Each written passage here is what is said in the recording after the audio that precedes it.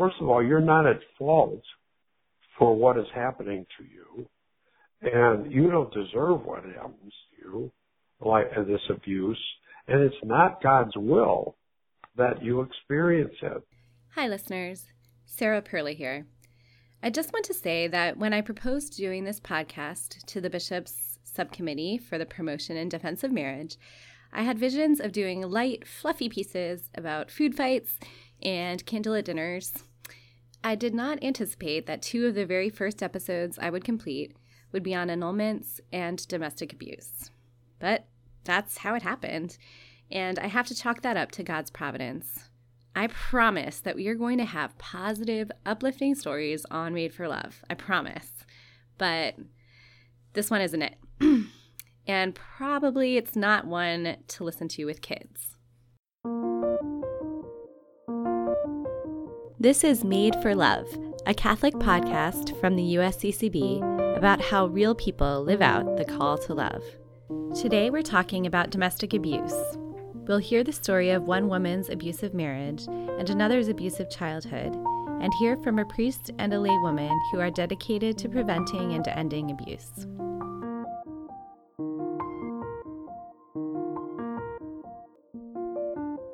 The more you find out about abusive relationships, the more consistent my story is with that.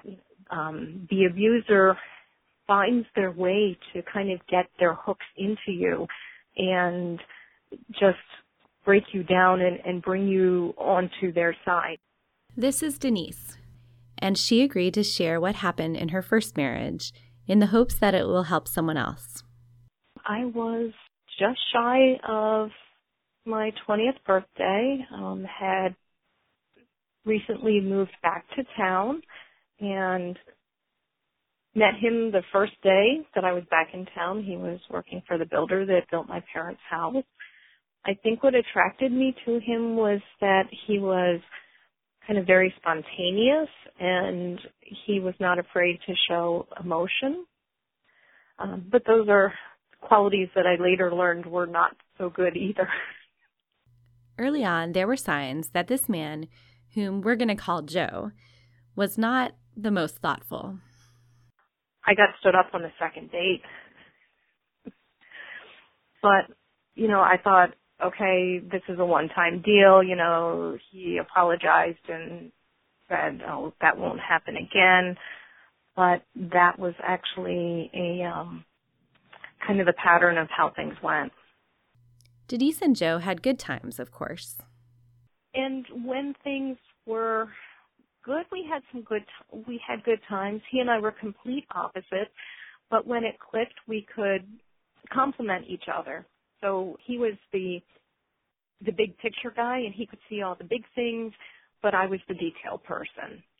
He was definitely supportive of me going to school. He was spontaneous, and so we could go out and have fun, and that was something that drew me to him. Denise's friends were all getting married, and she wanted to join the married club too. During marriage prep with the deacon at church, Denise gave the answers she knew she was supposed to give. As the wedding date drew near, Denise started to have hesitations, but she couldn't bring herself to call it off.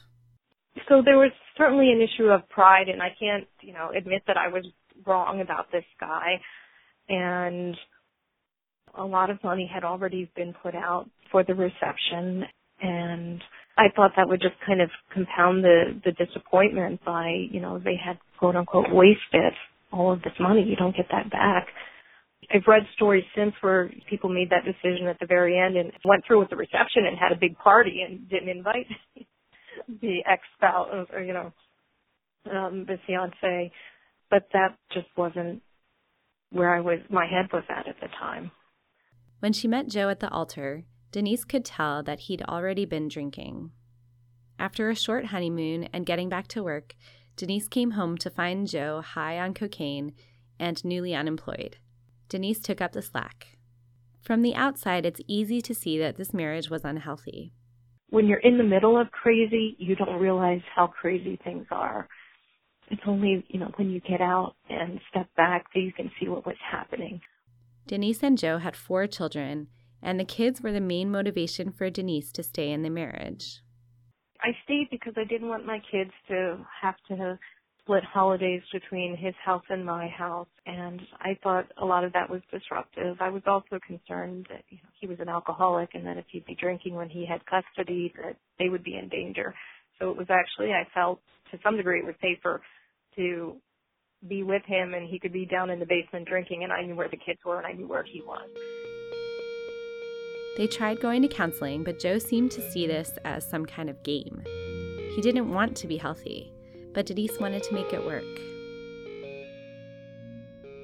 I went into marriage taking the vows seriously, and I always thought that if I loved him enough, we could make a go of this thing. And as his alcoholism progressed, he became more and more of a bully. He was always and more verbally abusive. He would throw something or punch a hole in the wall if he didn't think an argument was going his way. Joe's abuse started to ramp up. Towards the end, he was getting more physically abusive. Never directly hit me, and I think if we all hear about the physical abuse, and I think if he had hit me at some point earlier, I would have left.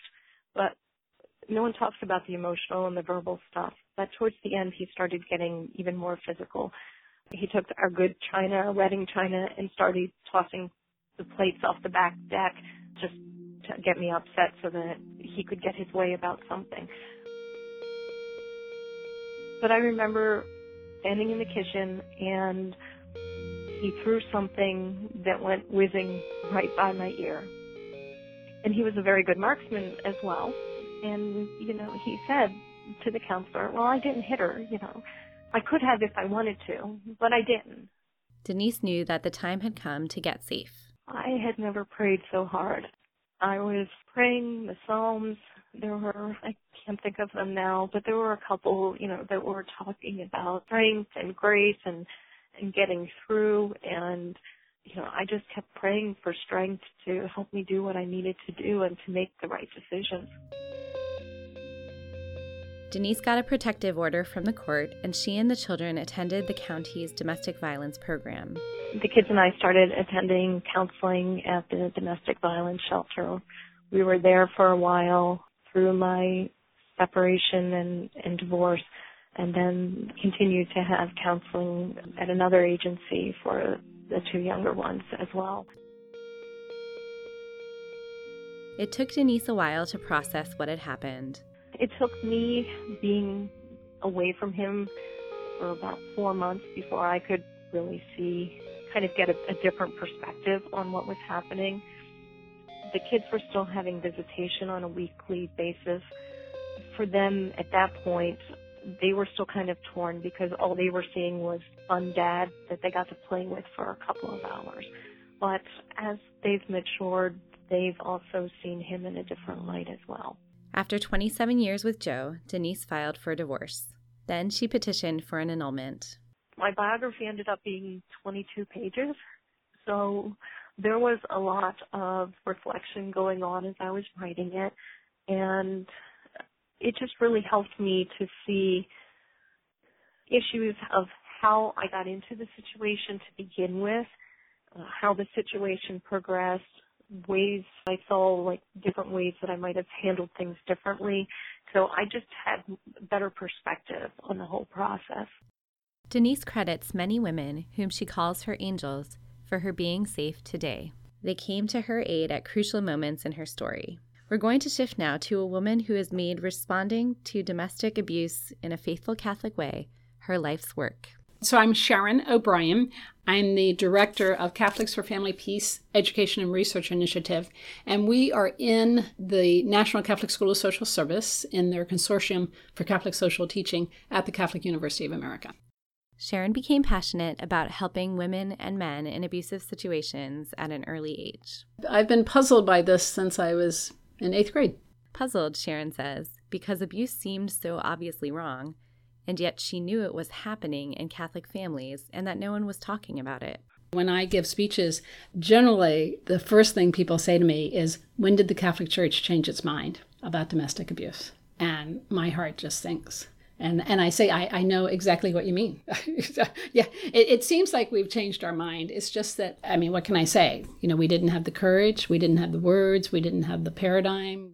Hopefully this is changing with organizations like Catholics for Family Peace, programs like Women Healing the Wounds by the National Council of Catholic Women, and priests like Father Chuck.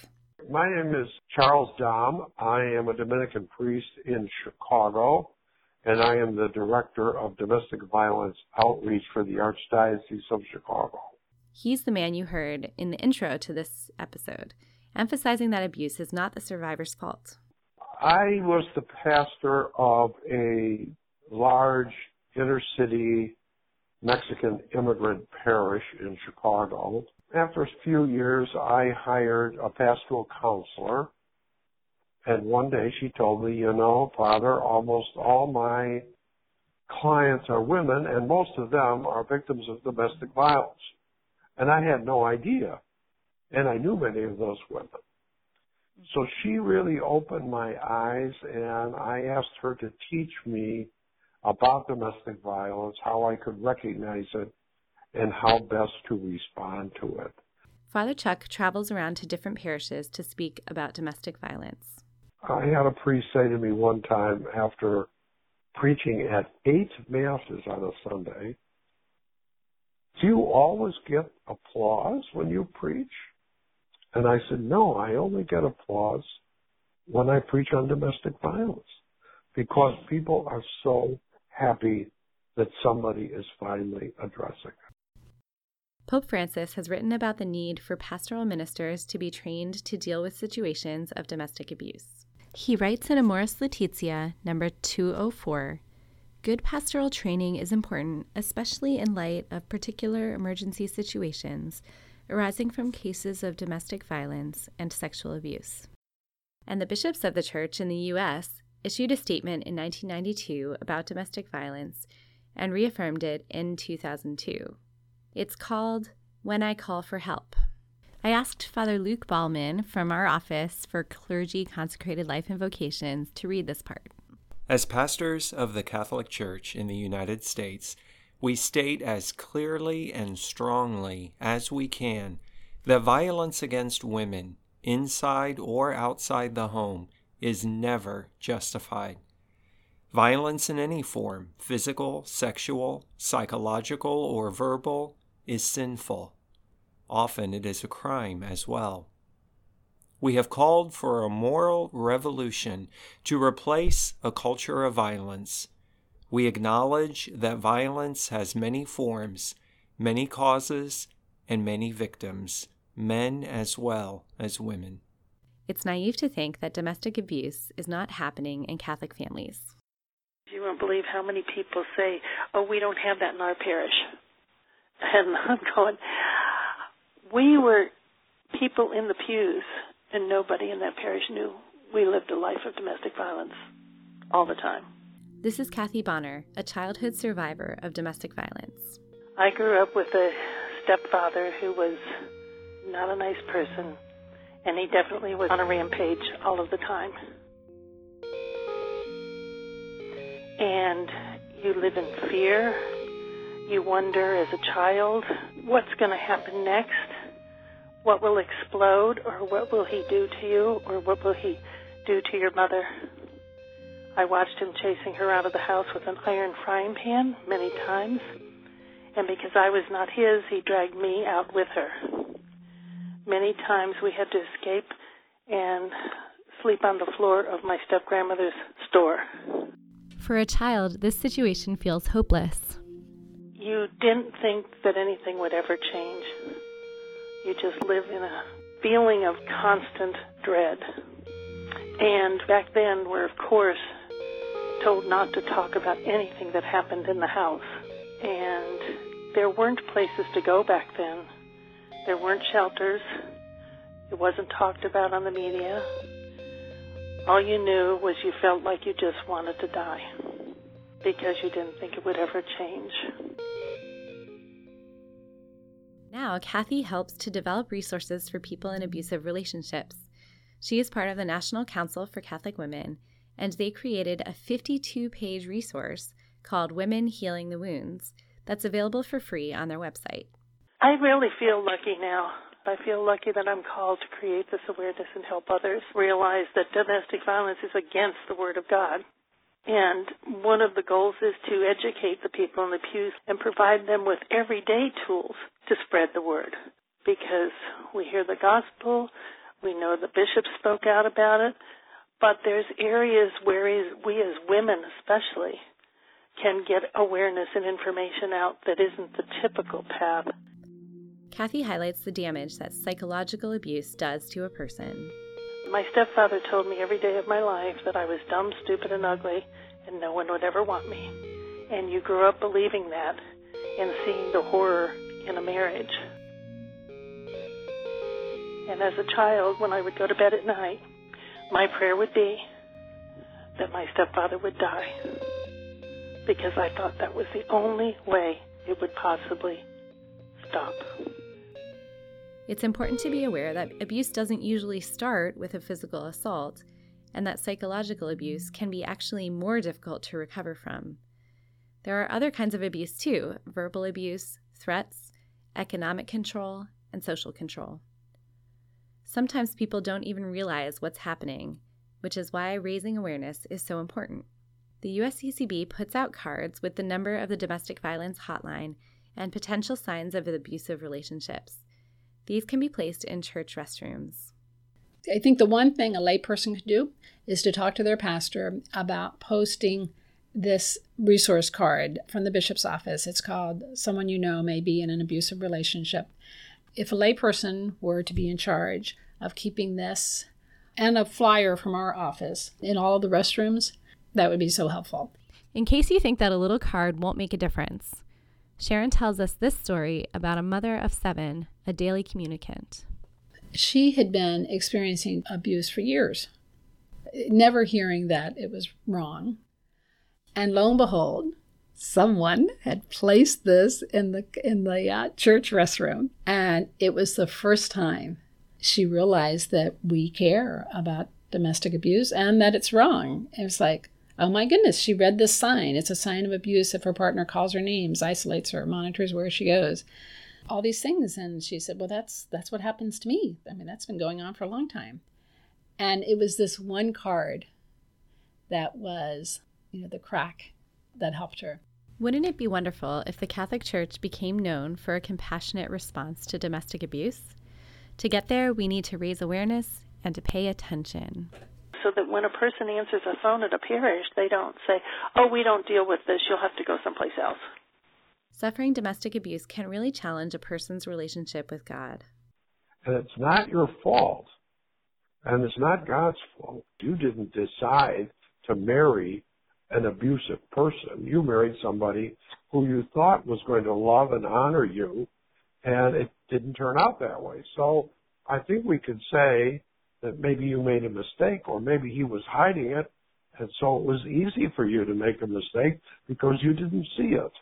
The issue is not so much about blaming anybody, God or yourself, or it's how are you going to resolve this for yourself so that you can live in peace and in love and safety.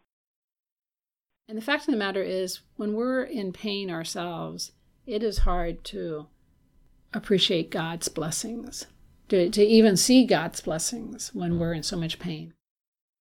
God doesn't want us to be in pain. Most people are now safe. I mean, if they grew up in a violent home, they're now safe. But that pain, what are you going to do with all that pain? I say pray and check out a 12-step recovery program.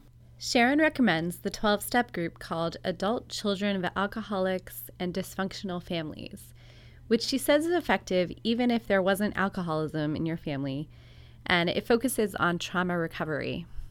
Parish priests have an important role to play for survivors. A priest could actually talk about it, never using the words domestic abuse. They could flip it. I use the example that nutritionists have given up on talking about all the bad foods we shouldn't eat. Because for one thing, it doesn't help us. They talk about all the good foods we should eat and all the wonderful ways we can make them delicious, and how exercise can be fun. And so clergy could do the same thing talking about marriage, talking about how a marriage is a covenant and what that means. It's not this contract. It's not splitting things down the middle and I'll do this and you'll do that. It's much more than that. And that love and respect and recognizing that we're each made in the image of God. So if clergy were to talk about that and say, conclude those remarks by saying, if this is not happening in your relationship, there's an opportunity to make it happen. And the laity are really the boots on the ground who can learn to identify situations of abuse and provide help. The one thing our friends could do is to pray every day for all those harmed by domestic abuse, because it opens your heart to what you might do. You can also keep the number for the domestic violence hotline handy. You can store it in your phone right now. It's 1-800-799-SAFE, S-A-F-E. So it's 7233. So it's 1-800-799-SAFE. And there's one more vital point that we want to make in this podcast episode. And that is that no one is ever expected to stay in an abusive situation. If you have some kind of mystical experience in which God asks you personally to stay, you can talk to your spiritual director about that. But for the rest of us, abuse is not a cross that God gives anyone to be carried. If you reach out and somebody says, this is your cross to bear, the cross might be the realization that the marriage isn't what you thought it was. It's the grief over that. The cross is figuring out how to become safe for yourself and your children. That's the cross. The cross is not, I have to endure this. What Catholic faithful are called to do, along with all of these practical things, is to assure women and men in situations of abuse that God cares for them and loves them, and that in Jesus Christ, God suffers with them. He is not unmoved. When Jesus was being scourged and tortured, basically, and then hung on a cross, he didn't blame God for that. I mean, God was not responsible for that. And I think that when things happen to us that are unfair, unjust, and very hurtful, we don't blame God. We blame sin in the world and evil. And that's what we have to fight against. We have to protect ourselves against it and fight against it. And I'm going to post a bunch of links on the blog at marriageuniqueforareason.org. That can be helpful. Did you put that domestic violence hotline number in your phone yet? It's 1-800-799-7233. We're going to end on a happy note as Denise, from the first segment of the show, shares about her second marriage. We are perfect for each other. I was looking for somebody who could appreciate my spirituality and my involvement in church. I have been in the choir for 20-some years. I've taught religious ed for 5 years. I'm in church a good bit. And Carl is just as involved in his own parish as I was in mine. And we both have large families. He has 5 kids. I have 4. So at that point, when you have that many to begin with, what's a few more? And he's just a really hands-on, involved kind of dad, which is a wonderful role model for my kids. Thank you to Father Chuck Dahm, Denise, Kathy Bonner, and Dr. Sharon O'Brien. God bless. If you like what you've heard today, please support this project by sharing it with your friends, subscribing to Made for Love on iTunes, writing a review, or commenting on the show notes at marriageuniqueforareason.org. And be sure to follow us on Facebook and Twitter and all those things. This is essentially a one-woman production, so yours truly did everything with the notable exception of the music, which was composed and produced by Michael Taylor. Hello, this is Michael. Thanks for listening. Thanks, everyone.